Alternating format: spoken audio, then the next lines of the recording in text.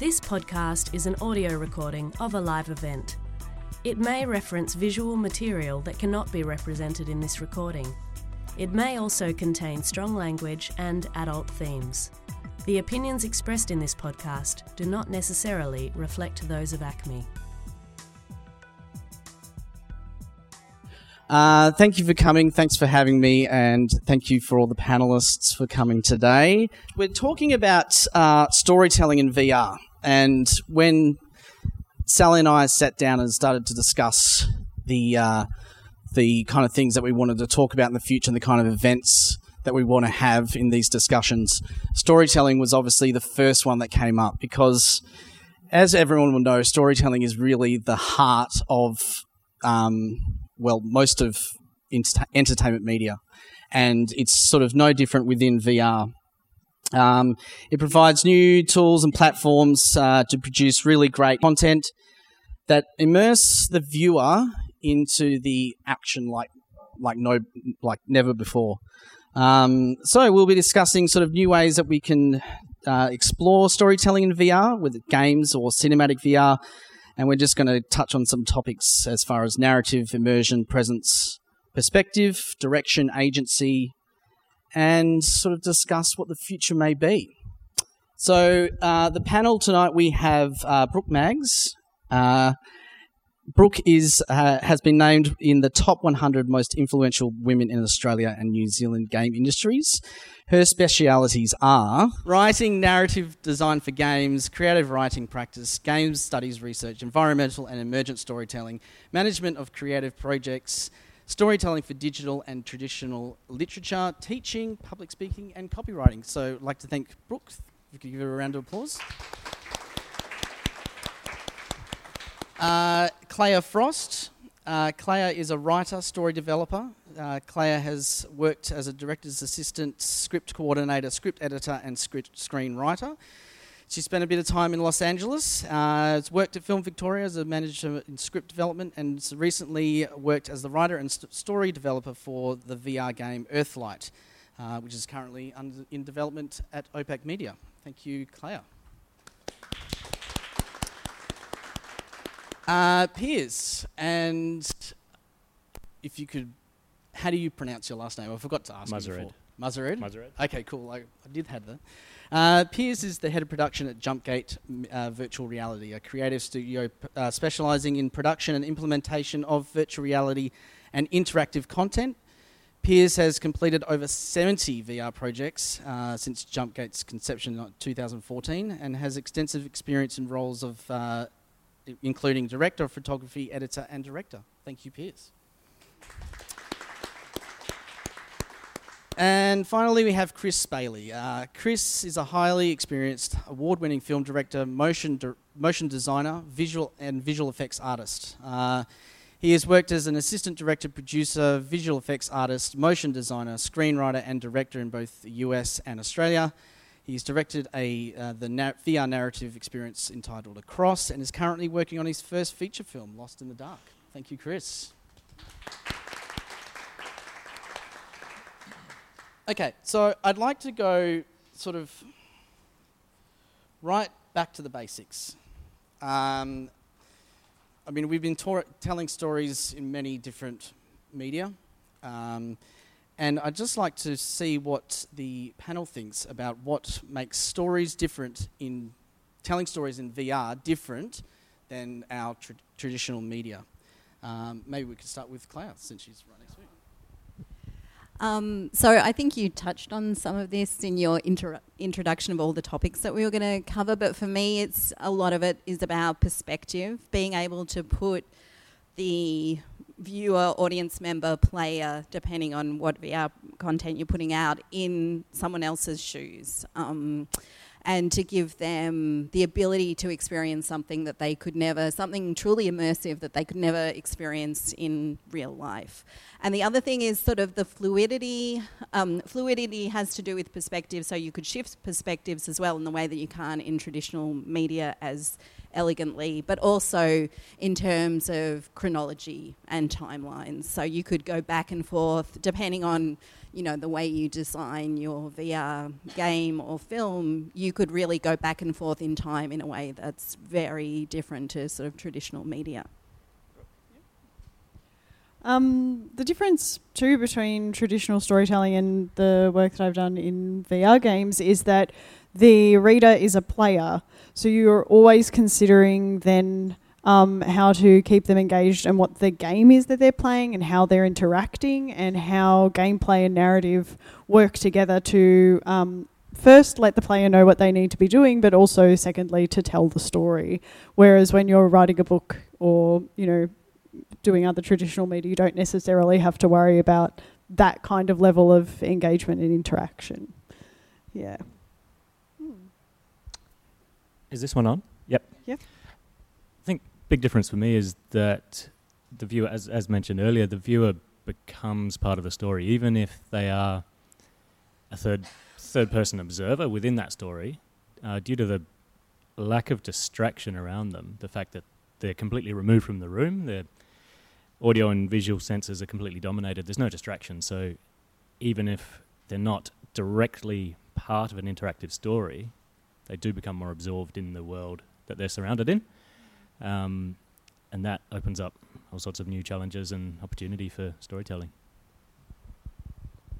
I'd say finally to add it, there's also there's a sense of reality to it when you're perceiving things that appear in 3 dimension and are, held in space despite where you move. It creates a believability that's really unique to the medium, I think.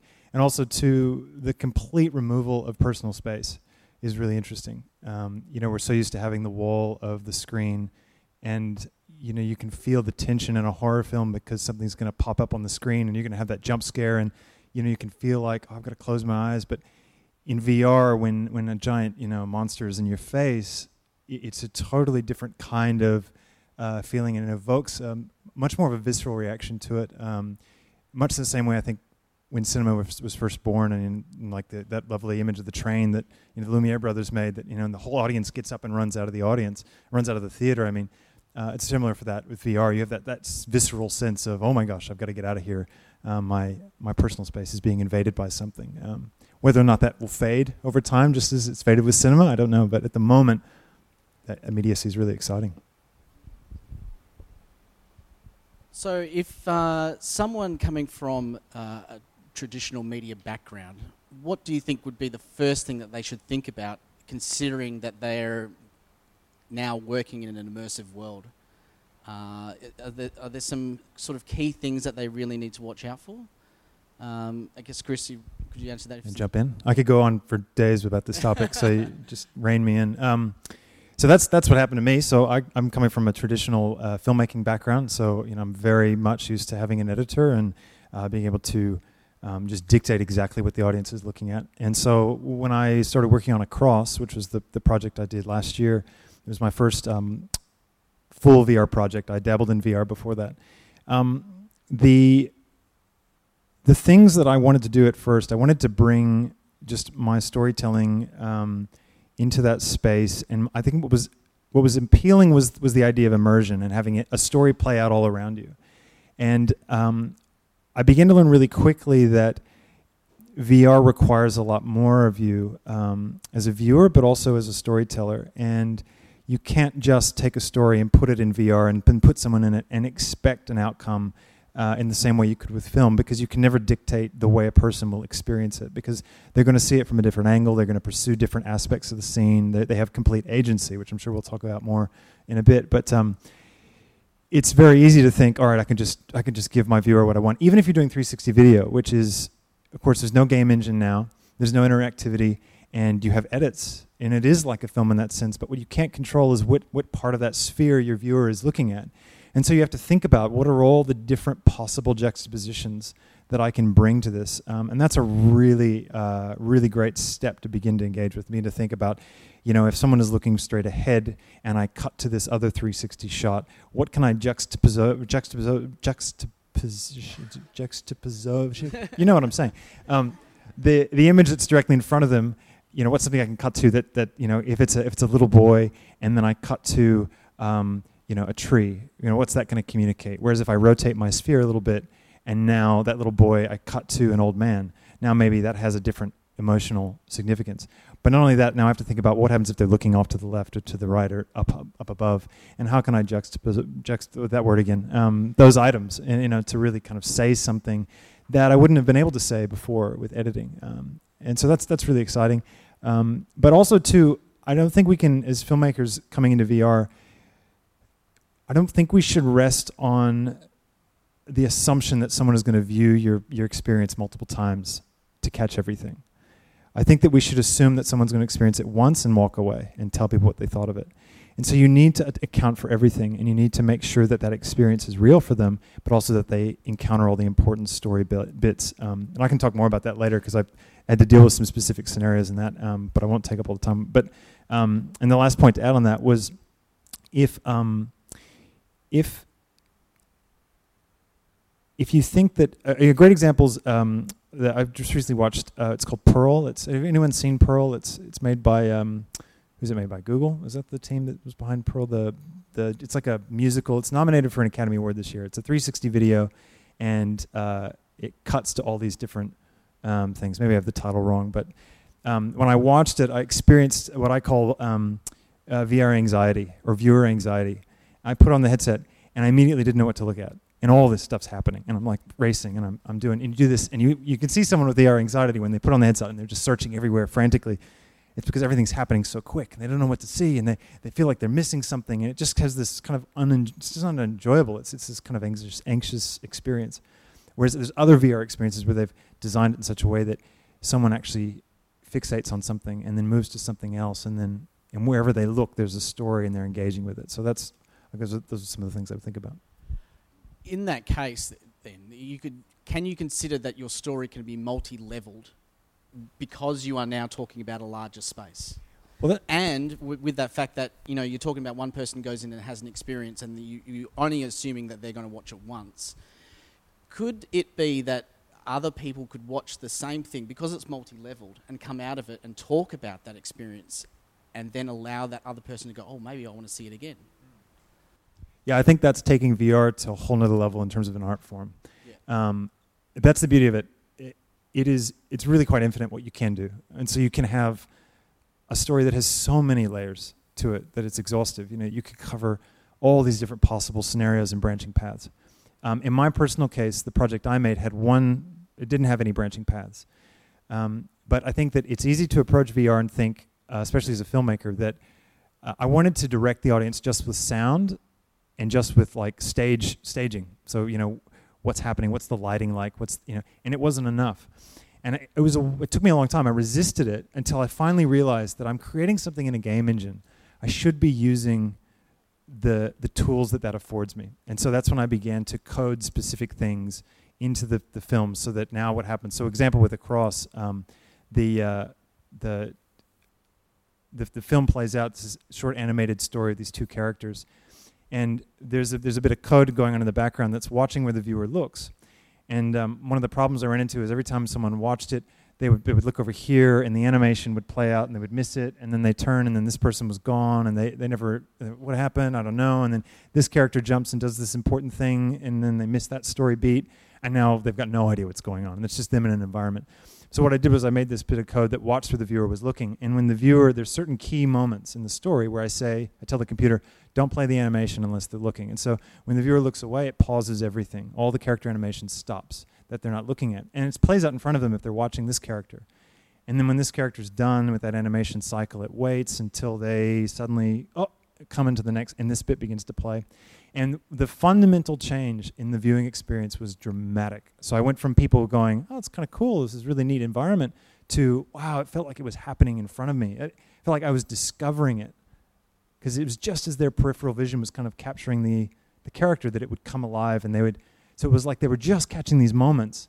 And it was almost as if the software was playing director, and it was waiting to cue the right story beats. And I think that is really you have to think about it, whether it's multi-layered or single-layered. Yeah. Is there a term for that function that we would say within games? I coined a term, states by view. It's basically you're looking at something, and then a new state will play. Maybe we could sort of just touch on states if we. Or could you call it user-triggered events or something like that? User-triggered events, yeah. Yeah. And that is a great way of helping to not quite make sure, but encourage the viewer to see what you want them to see. And obviously there's a lot more freedom when you're designing from the ground up with a sort of game engine CG environment. You can have full control over the whole world around you. In 360 video type scenarios, you can still do positional triggered events. You can blend some techniques together, but ultimately you do have to, and this is a big difference I think between traditional cinema and VR storytelling, is you have to encourage the viewer to see things that you might want them to see, but you've also got to accept the fact that a lot of them won't. Everyone's going to have slightly different experience, and yes, they probably won't watch it again.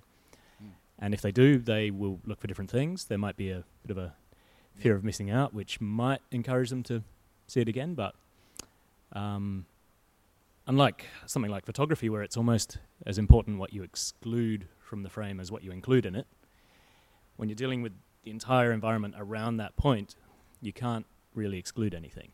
Yeah. You can curate it to some extent, taking cues from things like theatre, stage performance, which has a very great use of space and props. But when you're filming, for example, a natural environment, it is what it is. You can't move a tree. You can move the cameras a bit and help to build up the story with positions and cutting and helping to guide the viewer around the story. Or even feeding, if it's very important that they see something, you can feed it in front of them. You can cut with subject in front of them the whole time. But that starts to defeat the purpose of having everything else. If you don't have to move your head, could it have just been a standard production? And when do you consider how many, the fact that people are looking in so many different areas when you're writing a script for that? Yeah, it was really, building on what Chris has been saying, was really interesting for me too. I also came out of extremely traditional film and TV background for years, working in feature film and TV development, and coming into this project where I worked with Brooke and not having a lot of experience of writing for games, that gaming gives us a lot of tools and techniques to operate in this new kind of form of storytelling. But there's also a tension, I think, between wanting to direct the viewer or the participant. It's hard to even know what to call someone who's operating in a VR space. Like, I don't think we have the right term for that yet, because they're not an audience member. They're not just receiving information. They're part of the story. But they're not necessarily always playing a game either, so I don't know what terms we're going to come up with. But there's a tension even when I was doing VR myself, experiencing other people's projects, of like sometimes I wanted to spend more time somewhere and the experience would not let me. The experience moved me on. So I think that we have to think quite a lot about what sort of story we're telling, what genre it is, what kind of experience the audience wants to get out of it, and what emotional experience they want to get out of it, and then think about how we're going to adapt, whether it's cinematic techniques or gaming techniques, to give that perfect experience to the viewer, knowing that they are going to take it in a direction you probably didn't even anticipate. I think it's levels of complexity that we haven't really dealt with previously. So I think it's fascinating. Some things I was thinking about when you were talking, Chris, is when I start, writing for a game or on a game project, I'm always thinking, who am I and what can I do? And with VR, when you're starting your VR project, it's like, who is the viewer participant? Are they a viewer? Are they a participant? Are they a player? And then sort of go from there when you develop your interaction points, I guess, accordingly. And then what tools do we have to do this? So it's like, programmer, can we track the player's view? Can we tell if they're going to be in a certain point? So if they're going to be here, trigger narrative regarding this. And then something that, once we sort of had a general trajectory, for example, on this project for a puzzle that was also telling a story, we had to come up with then a whole bunch of fail states, which again is similar to the states that you were talking about, but when a player doesn't perform the puzzle properly, if they drop the tool that they're using to do the puzzle, because VR sort of a lot of, you've got your handheld and you're moving objects around or, doing things. If they do that incorrectly or they're not getting feedback, narrative can provide feedback. So feedback for a player is, did I do the right thing? Can be anything from sparkles around an object because you've completed it, or it could be, going red, and then what level of game do you add to that? Do you go full on sparkles, or do you sort of have someone, for example, for us, we were writing dialogue, which was like, that's not the right thing. Maybe you should give that another go. And then, go through. So we sort of had to cover off then, okay, so what is possible for the player to go wrong? Basically, it's like where you could drop something, player could run in a completely different direction. It'd be like, where are you running to? Come back. It'd be like, and you can set things to timers as well. So if after 30 seconds player has done nothing, trigger, hey, you might want to give that puzzle a go now, dialogue, obviously within a more story context. But yeah, that's sort of something that I found interesting in terms of states and negotiating that and thinking about who the player is, and then accordingly, how do you not break the immersion, but also, give them cues about gameplay and how to do it. Yeah. And I think that one thing that was really interesting for us too was that the intention was to make everything super immersive and realistic. So there were a lot of things that you might use in gaming that we actually couldn't employ as techniques to guide the participant or to move things along. So I think that that's another really big difference when you're working in VR, is that every project is going to be kind of bespoke in a way. Every project is going to have its own needs, and you're going to be, for a while, until, I guess, some more strategies get built up, because it's a pretty new medium for storytelling, everyone is going to be kind of looking for those new techniques that work within the framework that they have. You touched briefly on perspective, right? So what is the view of the player or the viewer? Are they going to be first or third person? I read a really interesting thing looking at the psychology of people going into immersion, and they put them as kind of observers in someone's bedroom, and automatically the viewer felt really uncomfortable because they weren't acknowledged. It was like they were peeking into someone's life. So I guess the question is, how do you sort of deal with putting someone into that space, and how, say if we're just looking from a third person's perspective, how do we then allow the viewer to feel comfortable in a multitude of environments, whether it's a bedroom or, outside or, whatever. Who would like to take that? Any thoughts? Well, it's to some degree you can. I mean, people are going to be uncomfortable in different ways, in different scenarios. And people, for example, they're in a cross, it's a disembodied experience. You don't have a body. You cast a shadow in the environment, which helps for plausibility. And it's a subtle thing that you don't think about. But when it happens, you accept it, and it just helps you. There's that little bit of extra gloss to help you feel like you're present, which those kinds of things are fantastic. But that not being able to see your body really unnerves some people. Also with a cross, it takes place with two cliffs kind of floating over empty space. Some people really freak out that they're floating over empty space. It's kind of alluring. So other people don't at all. So in some sense, it's almost just a narrative device. We can make people feel uncomfortable in new ways. Is kind of probably a better way to think of it, Yeah. Well, exactly. You can use that as a device to actually physically make them uncomfortable because you want them to be uncomfortable. But if you don't want them to feel uncomfortable, there are things you can do. Like you can give them a body. You can give them lots and lots of agency within a space. You can have characters directly speak with them or appeal to them. But if it's that third person perspective where you're like a ghost in the room, just giving them that distance to observe can sometimes help. I mean, it really is about context. It's about what's the story, what's the scene, what's going on, what's the space, and what do you want the audience to feel. And then playtesting is huge as well. So it's amazing how much you learn putting people through it. It's a huge thing.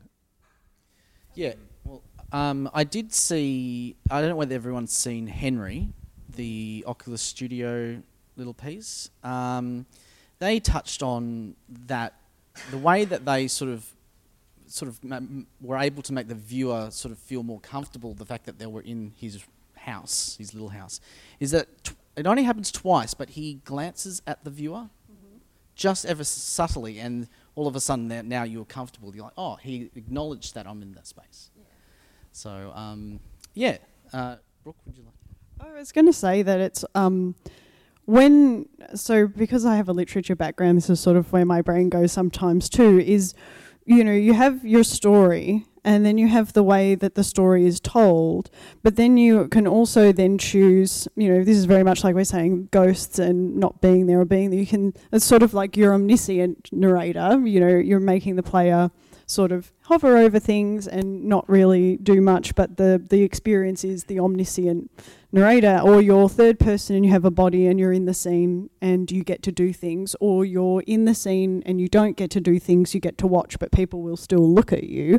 And that's sort of more of a third person close. So it's sort of the decisions that you make when sitting down to write a story are almost similar, except have completely different effects, if that makes sense. So can characters look at you is a good question to think about. But then when you read books, characters can say, when you were doing this and you were like this, in the second person, and eventually you sort of work out who you are when you finish that story.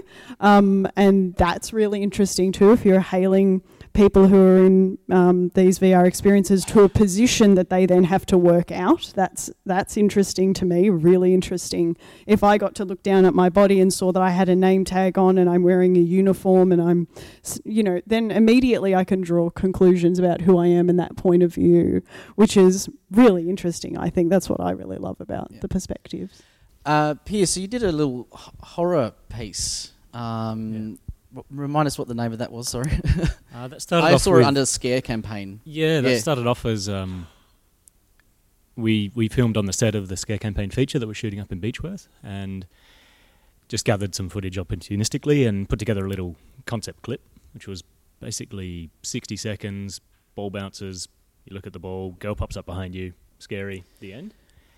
So did you take both perspective sort of positions there? So no, that was all shot from observer, and then you're an observer stuck in the middle of the room, basically. Yeah. There was nothing. You didn't have a body. In fact, it was so low budget and experimental. There was literally a black hole beneath you. I didn't even have time to patch in the floor where the tripod was. So it was very crude. But some people would look down and comment out loud, "Oh, I'm floating," or "Where are my legs?" Or they would acknowledge that kind of disconnect from their environment. But then very quickly they'd start looking around, notice the paint peeling off the ceiling and the ball bouncing, and that sort of, they'd enter that state of suspended disbelief where they knew they were in a digital headset. They knew that there was nothing under them and that wasn't right, but they would start accepting the surroundings as their own surroundings, to the point where when the freaky girl pops up behind them, they did physically react. Yeah. And I think actually that's a sort of indirect way of including the viewer, of almost acknowledging them, is encouraging some sort of participation. It doesn't have to be direct, someone looking at you and saying, copy me or catch this, but if something flies at you, you react instinctively. Did a cricket piece recently where we did actually give the viewer a body, so you look down, you see yourself, and there are some batting shots, some catching shots. A lot of people, when they're watching the key catch, they will actually put their hands up instinctively as well. So by grounding them with a body and then also acknowledging them as a team member, that really helped incorporate them into the story and give them some agency. Yeah. So I guess what we could sort of touch on, sort of techniques and devices that can help move the story along. They can be sort of either, I guess, visual or audible, or even something else. Can you guys sort of explain what kind of techniques, whether they're traditional or sort of new techniques in which you can sort of help tell these stories? Claire? So one of the things, when Brooke and I were working on this project, because it wanted to be very naturalistic, and we wanted to allow in certain scenes or chapters to allow the participants to kind of explore the world that we were in, but we didn't want them to stay in there for like half an hour or something, or we needed to move things along at a certain point. We were exploring the idea of things like a smartwatch that would, have your calendar on it and remind you that it's time to go and do something else. Chris mentioned that there are some sort of traditional cinematic techniques, like the framing of a shot, where a person's eye naturally goes to any movement. If there's a sound behind you, you just turn to see what is going on. So, sort of sound and movement are definitely a key part of guiding the viewer, but there are other ways, particularly in games. I think Brooke was talking about sparkles, or if something has a certain glow, or you kind of light an object in a certain way that draws people's attention to it. But it is very complex because it really depends on what you're trying to do with the story. I think another thing games is really good at is level design for that purpose, I was saying before that you can design a level with the way that you come into a space, and ahead of you are 2 doors, but you don't know one door exists because there's a big statue, over it, and you just naturally sort of run towards the other door because you're exploring and moving around. And then when you come through into the room from another direction, you actually now see that there is another door. And, it's a whole, art to level design for that purpose, sort of to encourage players to move through the space, which naturally progresses the story, but also might lead to or have what can sometimes be called set pieces in levels, where they're, clearly a story delivering moment. And I use BioShock as an example for that, because you're always going through and seeing big statues that have big political statements across them, and you understand more about the politics of the world by moving through that game. So that's an example that jumps to mind. Just some interesting things on that with this one. I might even just play this clip while I talk about it. So this is just the opening of a cross. Anyway, so some of the things that are like in referencing to like game design and stuff, the placement, so the placement of the viewer, but also the placement of the scene and the characters in the scene, all that stuff is really, really, really cool. So this is just how it opens. This is just a screen capture of the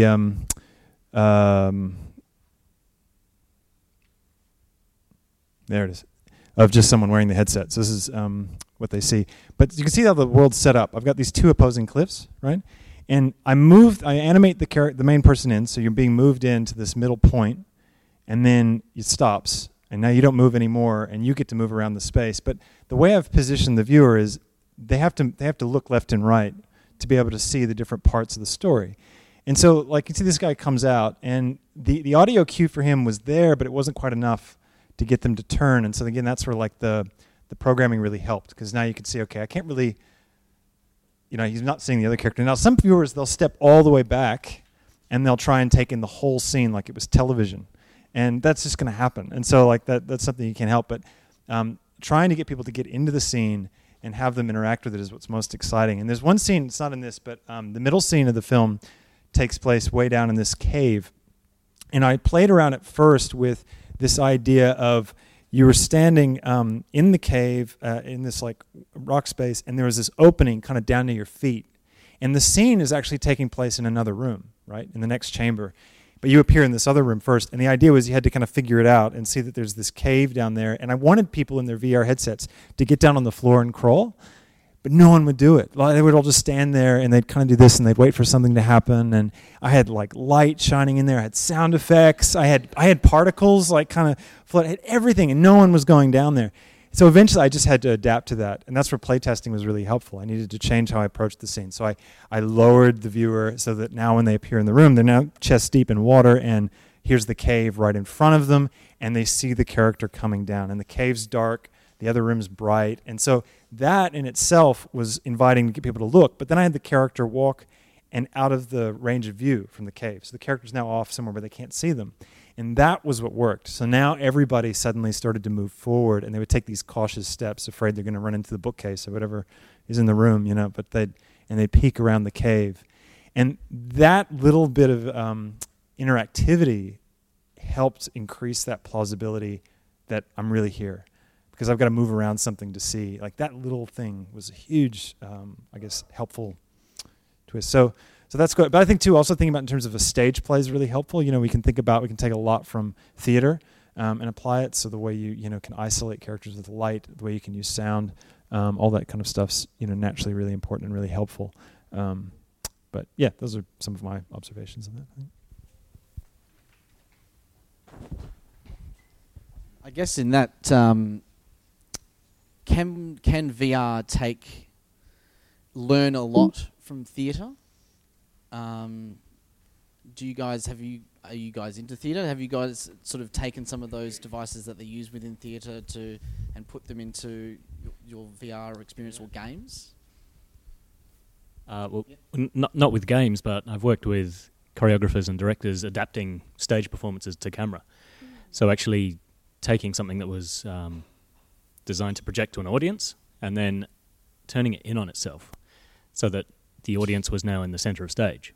So the performance was one example with the Sydney Dance Company. Still used the space really effectively, and I think that's where stage shows, dance and theatre really, they've been working it out for thousands of years. It's a really tried and tested and experimented form of storytelling, and I think there's a lot to learn with the spatial awareness. I think that's, back to the first question actually, a big difference for me in the storytelling is having to have that awareness of space, and yes, theatre does that really well. Yeah. I'd love to see someone watching a theatre show in VR and someone sneaks up behind the protagonist and people are yelling at, like, in the headset. Have you learnt a lot from theatre, Brooke, with designing games? Does it sort of work in the same way? We have looked at theatre, but I think theatre definitely has things to offer VR in terms of the performativity that's, I guess, increased in VR. Like, there's a certain amount of performativity in games, but with VR in particular, I guess, very much leading on from what I was talking about before, where you're sort of trying to work out what you're supposed to do, like what, and if you are being asked to perform. Like, in games you're often asked to be a certain type of character, and you go, that's cool, I'm not going to be that character, I'm going to be my own character and do things that are completely not true to the identity that you're given. So games in that way let players be subversive, but I think definitely with VR, especially the kind of spatial awareness that comes from theatre is very helpful, and also thinking about just set design has always offered a lot to level design and things like that, and voice performance and all of that kind of thing. I personally haven't looked at a lot of theatre as a way to research the projects that I've been on, but I definitely think that it's worthwhile doing, and I probably will do in the future, especially because when I talk about what excites me about VR, I often use the example of improvisation, when you jump into a circle and it's like, okay, and now you're swimming, and then it's like, no you're not, you're putting out a fire, no you're not, you're performing brain surgery, no you're not, you're going to the moon. And then that's the kind of thing that games and I guess VR experiences can do. They can definitely just go, and that's not happening, this is happening, and you just go, okay, and then you go with it, and if you're committing, you're having a lot of fun and really enjoying it. So yeah, I think definitely like coming at it from an improvisational point of view, just to start off with, really helps, because you're always trying to run scenarios, regardless of what story you're writing, to pick the right scenes and the right scenarios to tell the story the way you want to tell it. So there's that aspect of it as well. I'd just like to touch on empathy, because empathy seems to be really important in VR, because if you get the viewer offside, then they're just not going to enjoy it. So how do you start looking at telling stories from that kind of perspective of having to get the viewer on side right from the beginning? Well, I think, first of all, you don't always want them on side. You don't always want them to have a good time. You don't watch a horror film because you want to feel warm and fuzzy and smile. Yeah. You want that tension, that the jump scares and things. So almost you need to get them into the mood that you want them to be in as soon as you can. Or not necessarily. You can build up to it, of course. Empathy itself, that's a big topic. We could have a whole nother session on this. In fact, there was one the other day, actually. And, I think VR does have some increased level of power to induce a bit more empathy, perhaps, than standard media, traditional media, in that it is that little bit more immersive. And, again, that's another buzzword we could talk about a bit longer. But, again, taking people out of the room, removing distractions and things, does get people a little bit more invested in what's going on around them. And I think that can lead subtly to perhaps a level of increased empathy. But, yeah. I think with all storytelling, you have empathy if the storytelling's done right. So if you have, like a movie, square one, like the first thing you've got to do is make a film that is executed at a really high professional level. Because if it's not, if there's some bad acting or some bad editing, you jar your audience, they're out of the experience, they're thinking about the fact they're watching a movie, and they're no longer connecting with your characters. Same with a novel. If you've got spelling errors and your punctuation's all off on page one, no one's going to care and they're not going to connect to the characters. But if the technical aspects of the medium are executed flawlessly, then they disappear, and suddenly now people have permission to just engage with what's happening as if it were real. So we always bring that, that suspension of disbelief we bring to everything when we're engaging with stories, I think. And so VR is exactly the same. If you've got a story about a character and you can help the viewer forget the fact that they're wearing a mask and they're viewing something being generated by a computer, and help them just to pay attention to what's happening, you're going to get empathy in the same way that you would through anything. I think what's interesting is how with VR things they seem so real because of the fact that they fill your field of view and that they're three-dimensional, and again, you can move around them. And so that, I think, invites people perhaps to get into that space quicker. But you can also jar them just as fast and remind them they're wearing a headset. And a good example is actually, I think, with Henry, that short. So I was really excited to see Henry, and because I saw the trailer for it, I thought it looked amazing, and I couldn't wait for him to look at me, and to feel like I was really there because he was looking at me. And I finally downloaded. I've watched the trailer, right? So they released a trailer, which is just this black void, and the character appears out of nowhere, and he walks right up to you, and he's looking up at your face, and I loved that trailer. So then I saw the full version, and I'm sitting there, and I'm so excited, and I'm on this little cushion in his house, and it's like, wow, this is really great. And then I hear him, and he starts to come into the room, and I'm like, oh, cool, Henry. And I lose the camera tracking because I lean too far out of the range, and it grays, and the head jerks, and I get nauseous because the camera jakes because it doesn't know where I'm at. And so I'm pulled back into my cushion, and I'm a bit chastised. And he walks into the room, and I'm like, I want to get a bit closer, but I can't. And I became very aware of the limitations of the space because of the tracking. And so I couldn't connect to the character. So that's a great example, I think, because I loved the trailer because it was fully immersive and engaging, and I was just me and the character. And it was doing things, it wasn't doing things to remind me of the digitalness of what was happening. Whereas in the full version, it just didn't work. I would much rather watch that as just a 2D short, on a screen. And I think that brings up a really interesting, that starts to connect in with agency.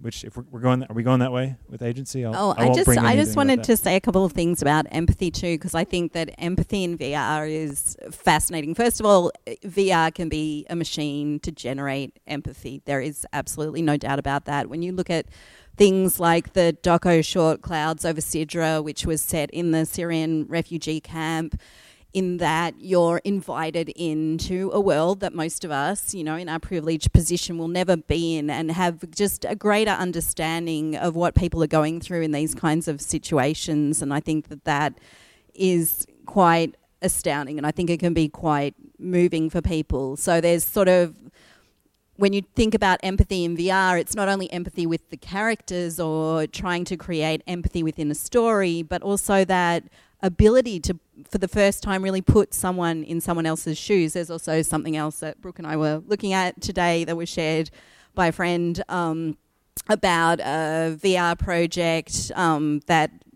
that basically got men and women together, and you scan each other's bodies, and then you, through this process, you can actually be in the body of a man if you're a woman, and in the body of a woman if you're a man, and you can see the world for a short time through that person's eyes, and how that changes your perspective. And I think that that is really fascinating. But then when it comes to narrative, I think in first-person VR stories, one of the really interesting things is that a lot of the time you won't be able to see yourself. You're going through the world, and you know, we have a kind of a sense of ourselves every day by seeing ourselves in a mirror, by knowing what we look like in photographs, we've sort of built up an image of who we are as a person. And then you're going to put someone in a VR game where they may never actually see what they now look like. And how does that change the participants' relationship to that character and what they're doing, and how does that interaction that other characters are going to have with them, which is going to be so immediate and so kind of like maybe sometimes discomforting or disturbing, do you negotiate that? In horror, I think like you use that to your advantage all the time, or in action or adventure.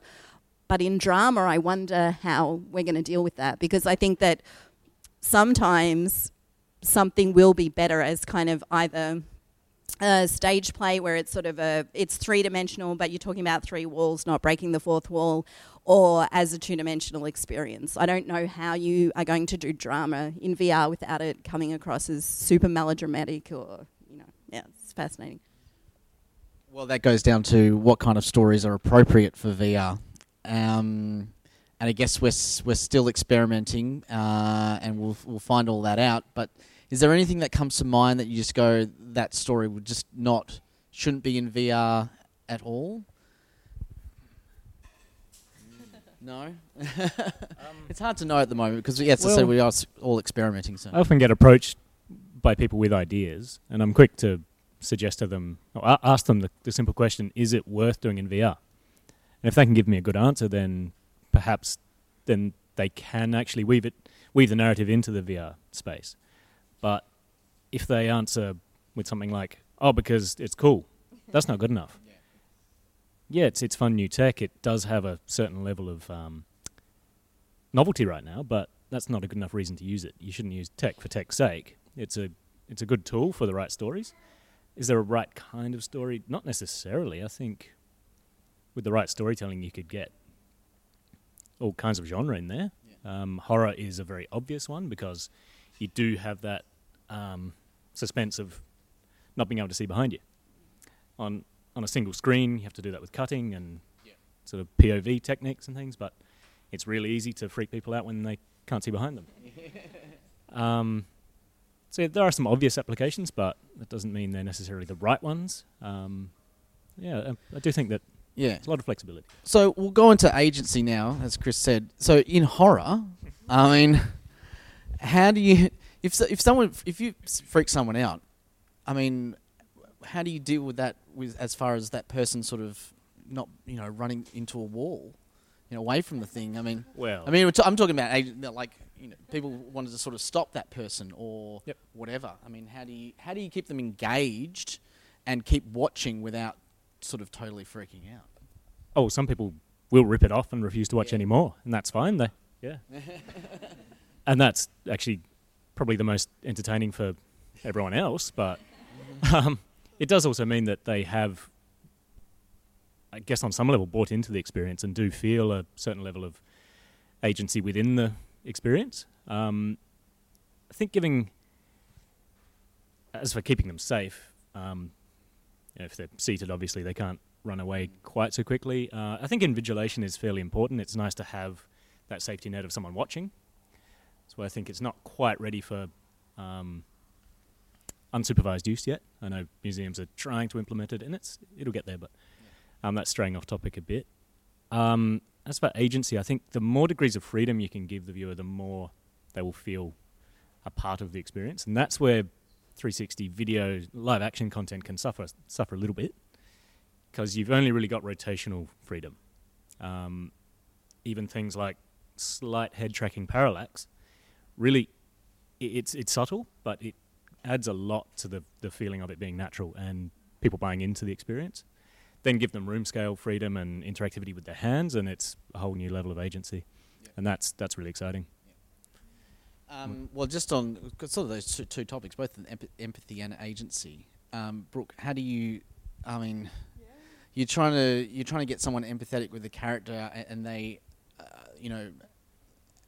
what if they feel like they don't want to, or, how do you deal with the agency there of someone just going, I want to go off and I don't care about that. So storytelling and empathy. Empathy is a really important word because when you're with your main character, you want to feel empathetic for them, which is not necessarily sympathetic for them. So you don't necessarily want to feel poor them. That's not me, but poor them. But when you're empathetic, and you feel like you sort of understand how they feel in their shoes, that's a different feeling, and doesn't have to be about characters that are necessarily nice, which gives you license to have your unreliable, unlikable protagonists, because even though we don't like these protagonists, we still empathise with them. We kind of know, we understand why they're doing what they're doing.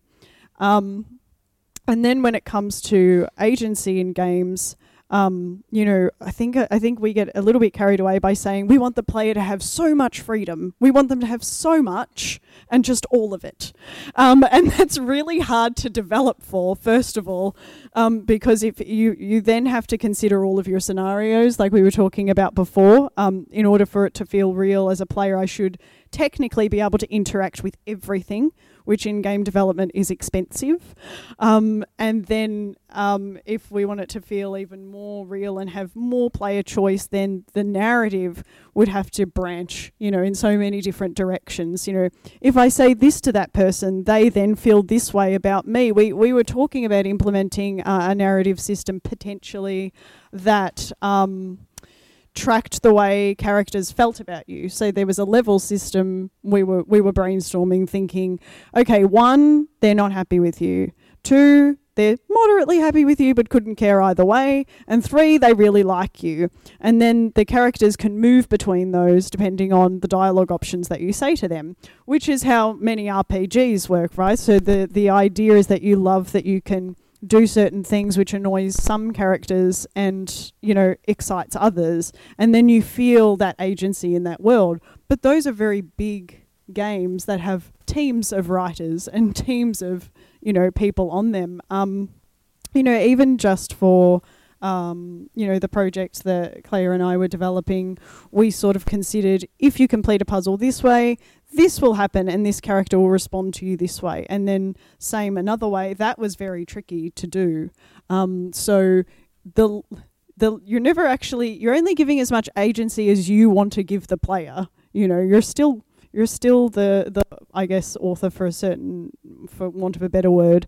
You're still making choices about how much agency to give and how much choice to give depending on the story that you want, but also constrained by the project and the timeline as well. So there's some other things to think about when it comes to those. At times, do you really have to direct the player to a certain way, like sort of restrict their agency into direct them towards all the time. Yeah. Games are essentially a bunch of rules that you have to follow or you don't. So but having said that, players are, suspend their disbelief or go along with those rules or don't. So a game of basketball is, this is the court, those are the rules about a certain shot equals a certain amount of points, and then players then perfect those rules but also find ways to bend them and be better at the game and things like that. So, from just a purely sport perspective, we still believe in the rule structure and the rule set, and that is what creates the game. But then when you're the writer coming to the project and those rules aren't fully developed, it's really interesting because you get to sort of say, well, the rules could be in order to tell a better story, if that makes sense. So, yeah. And it's sort of what you're trying to do, I think, a lot of times, especially what Brooke and I were trying to do in this project, was pull off a magic trick where the player felt like that they had all this agency, but the agency only operated within kind of parameters that you were setting up, because otherwise I think would also be exhausting for the players. Like if every single thing was interactive in this world and every single thing led you into a memory or somewhere else, you would get lost in that kind of labyrinth of the game and you would totally lose the thread of the story. So it's somewhere in between. You have, like, when you're watching traditional film and TV, you don't have any agency and you have all the agency. Somewhere in between there is the sweet spot, right? Another thing too to think about with agency, because I really think agency is everything when it comes to VR. Well, it's not everything. We actually don't know what everything is yet. We're just still figuring out the rules, but it's very important to me personally. But thinking about what are the barriers that your viewer could break that would break immersion. So like what I was talking about with Henry. And a good example is when I saw the short Allumette, which is the animated short that came out a little bit ago. The fundamental difference between that and Henry was that it was done in miniature world scale, right? So all the characters were about this high. And so now suddenly when I saw that, the set was in front of me and I could move all around it. There were no barriers for me. So the set was contained within the tracking camera of the headset. So to walk out of tracking would mean I'd be walking away from the story, and I don't want to do that. And everything that's interesting is right here. So suddenly now I can engage with all of it. That's what I did with the Cross. The characters are about that big, and everything kind of fades off to nothing. So you don't really want to go beyond the tracking bounds. You stay within them because that's where all the interest is. And you forget about the fact that you're being tracked. You forget about the room that you're in. It's a great sign you've had a really good VR experience when you take the headset off and you're like, whoa, I didn't realize it was facing the door. I thought it was facing where did the computer go? That's excellent. And so that's one way to do it. Another one I saw that was really great was it's one of the early demos that was out. I forget what it was called, but it was like a galaxy space sort of simulator, and you're sitting in a chair that's floating in space, and you can go see a tour of the different planets, and they're like huge, like Jupiter's massive, but you're in a tiny chair floating in space. You have no desire to get off that thing because it's terrifying, and so you're completely now you have the agency of this space, and that's all you want. So it's kind of like don't make your viewer want to step out of the tracking bounds. Try and figure out how can I make sure that they want to stay within those tracking bounds. And I think that's where we kind of have the conflict of the promise of VR and the reality of VR. We want the Matrix, but all we have right now is a desktop experience that's quite confined. And so how do you either let them move, interact with things? One of the number one like most selling VR experience so far, I think, is the Job Simulator. Is that that's you're at an office desk and it's this hilarious game where you can just do anything. And talking about what are the fail states, They went in and designed this by purposely trying to come up with here's what we want them to do. Now, what are all the billion things that they're going to do that we don't want them to do? And now let's come up with hilarious results for each one of those. And it becomes this wonderful experience that's so real because you can pick up the coffee cup and pour the coffee under the copy machine and hit the photocopy, and you can stick your face into the photocopy machine and you get this hilarious smiley face that comes out. There's all these things that you can do, and it becomes real for you. So that's why having like your hands in the space is really valuable if you can achieve that. If you can't have that, figuring out other ways of having some kind of level of interactivity or thinking about what are the bounds of the space that you're telling your story within. That's a really important one, I think.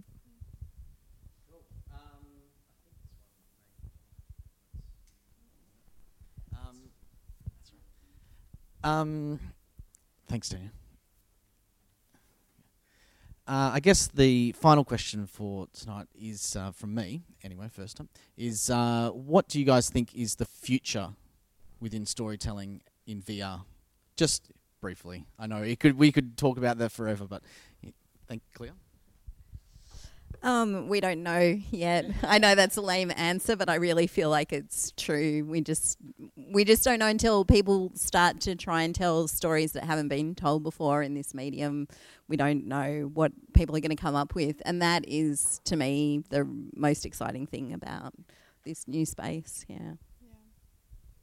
Yeah, I completely agree.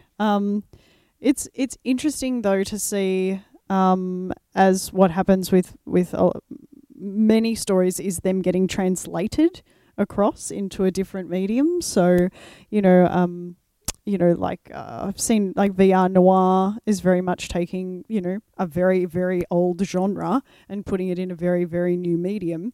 That's interesting to me, and I imagine that we will run the gamut of all of those things and see what works and what doesn't, in terms of what is cool about the way that you translate your genres into a new medium and translating stories that are quintessential in other mediums across in telling them in a new way could be really interesting. Yeah.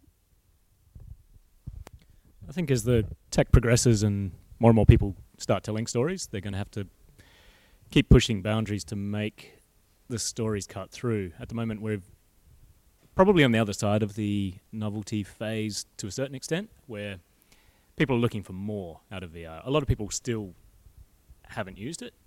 First-time users are much easier to please than veteran users. So you can get away with a lot more when it's a new audience. So as we get more and more used to it, we're going to see more and more elaborate stories. We're going to see stories better told, and really excited to see what people do with it. I think we're also moving towards, as the augmented technologies start catching up, and we start mixing real world with narrative elements, those mixed stories could be really quite interesting, and I think could potentially have more market uptake, more social impact, as our daily life could become a story. So, yeah, it really is. So. I guess as a filmmaker, one of the questions that sort of has come up a lot with funding bodies and things like that is like, what is your distribution pathway, and how are you going to reach your audiences?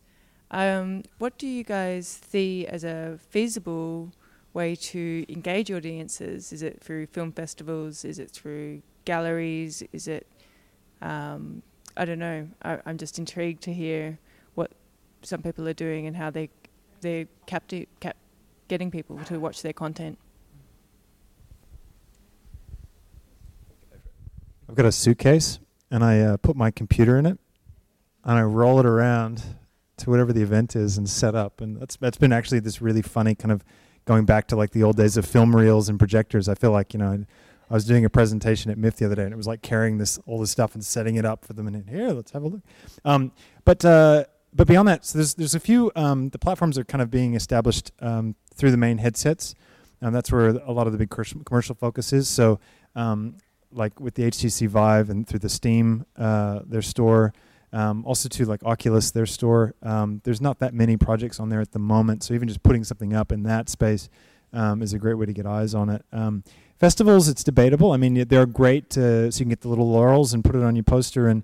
But it's also, festivals are still trying to figure out how to show this stuff to people. And they're selling tickets and kind of, putting people through the experiences, but such a limited amount of people get to see it. So it's almost like go the indie film route of sort of grassroots distribution and connect with the niche audience, social media the heck out of them, and find a way for them to see. I mean, if you have it, if it's a game engine piece, they can even just download that as a package directly, and you can BitTorrent that thing and get it out there, and build in some kind of analytics into it so that you can record how many people have seen it, and that's getting sent back to you or something. But it is definitely, it's not very traditional, so it's a little hard to communicate that to the funding bodies, but.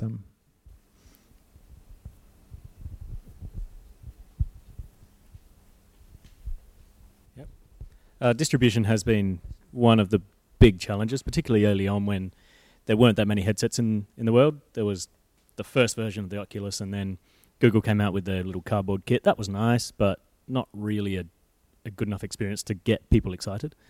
So early on, it was actually easier to create certain types of content than to actually show people. So we put on activation events, helped out Adelaide and Sydney film festivals put on their VR exhibits by providing gear and tech support. The stores are a good one now. They're a little fragmented, so they're sort of, if you have that device, you have that store, or if you've got all of them, then you've got content sort of scattered all over the place. Monetizing it, even bigger challenge, because it's a new media in an age where no one wants to pay for anything. So actually trying to generate revenue from it is almost more of a challenge. So yeah, good question. I don't have first-hand experience on this kind of stuff, but a lot of my friends are comedians, and the way that they sort of go towards getting funding is a lot of YouTube hits, because the funding bodies will read those figures.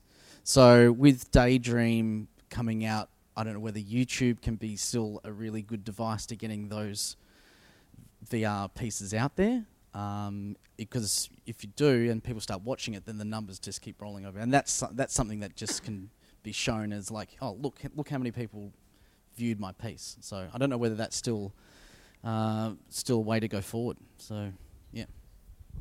And I think moving forward, the funding bodies will probably create separate streams for VR. So it will be like when you apply for funding for games development, it's not the same as funding for traditional film and TV. You don't need the same kind of distribution deals in place and things like that. I know Screen New South Wales was doing that, but then they got subsumed into a whole new organisation, so I don't know if they're still going to be doing that. But yeah, hasn't quite caught up with the technology yet. Hi, I just wanted to ask, what are the most interesting live action narrative fiction things you've seen? Because I myself am more interested in that than animations. Just recommendations, and also ones that are experimenting with things like moving the camera or other techniques. So just a general question. I haven't actually seen this one, but this is the one I would like to see. It's called Perspectives. That one looks amazing, and it's done by, I can't remember her name. I actually wrote it down on the page I dropped on the floor. Made by Specular Theory, called Perspectives, which is a mini-series VR by Rose. I can't say her name. But basically multiple points of view, short stories that are all interconnected, where you think a certain thing about one character from one story, and then in another story you sort of change your mind about them because of a new perspective that you see. And I mean, that's up my alley. I love that stuff, but it's been particularly lauded as a really good one. Yeah. You guys have any suggestions? Still thinking? You've got one? Oh, you've got one. Sorry, I'm not on the panel, but there's the Cirque du Soleil live action video, which is one of the first live action ones I saw, and that was the one that I went, oh, this is awesome, because during the piece, I don't know whether to give it away or not. Do it. No spoilers. Look, watch it. There's lots of little things that actually make you think that you're actually causing the action to happen, and they just use these little devices and looks and stuff, and it's just great. It made me feel like I was one of them, and it's just a linear piece. It's great. Any other questions?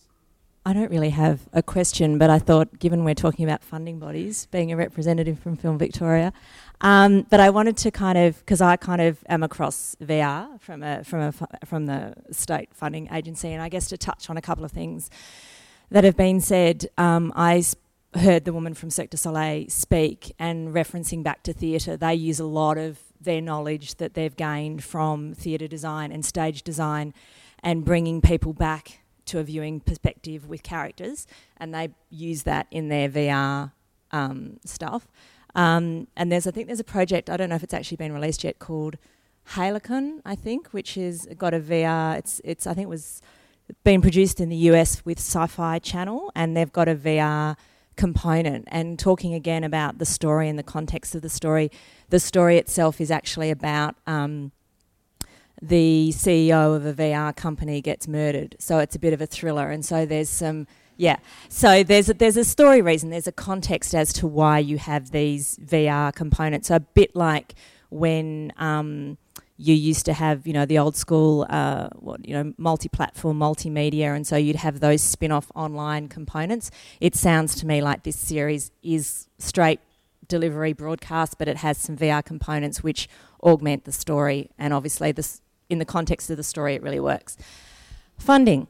So, I mean, from our perspective at the moment, we see VR as another platform. So you've got broadcast, you've got feature film. VR is just another screen, in a sense. So while you might read our funding guidelines and we don't specifically mention VR, we are in fact already funding VR projects through both documentary development. We haven't yet had any projects come through production, but I think it's only a matter of time.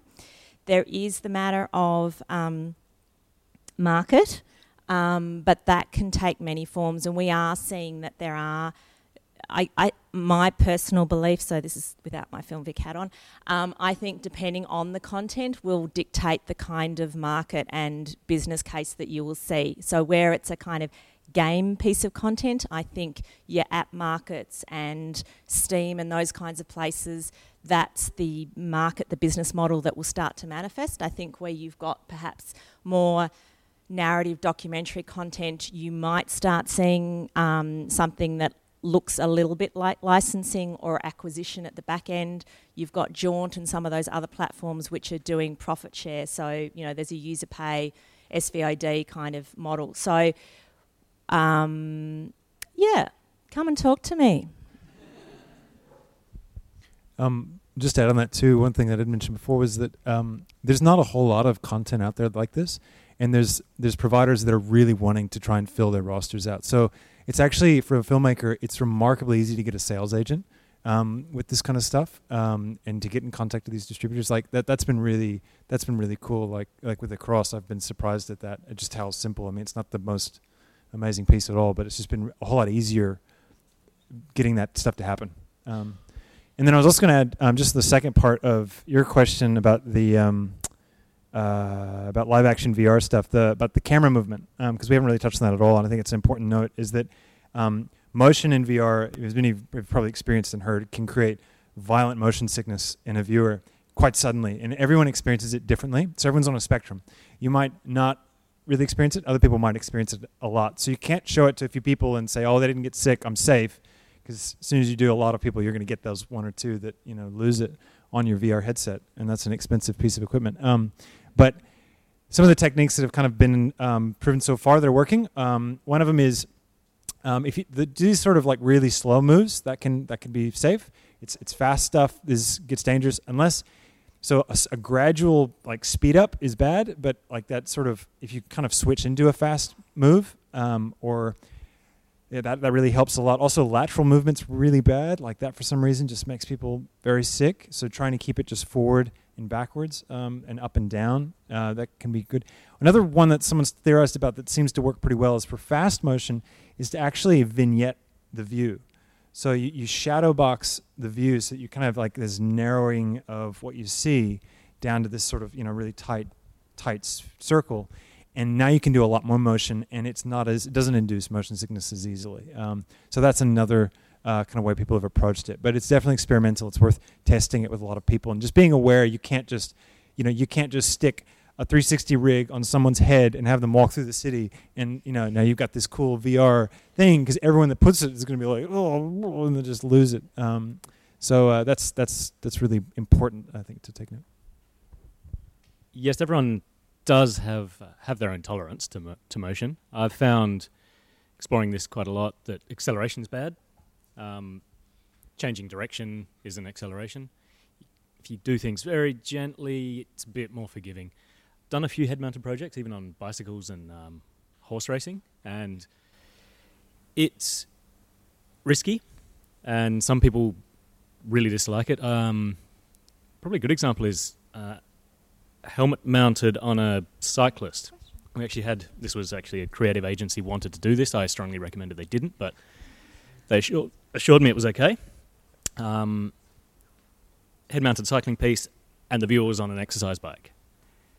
And we aired this at the Tour Down Under village in South Australia.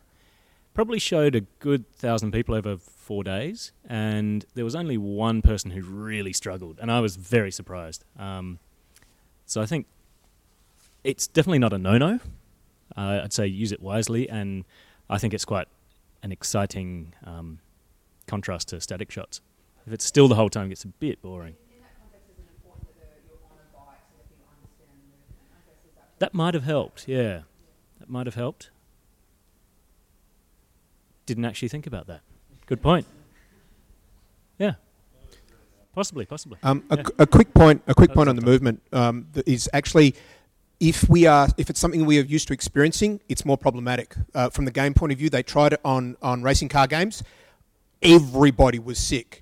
Yet, and I normally get really bad car sickness, but if you put me in a cockpit of a spaceship, I've never done that. And so there's a disconnect that we have. We all know what a car movement is like, but we don't know what it's like to be in an aeroplane. Like we might know in a passenger airplane, but being in the cockpit of an airplane doing a barrel roll is not something that we're used to.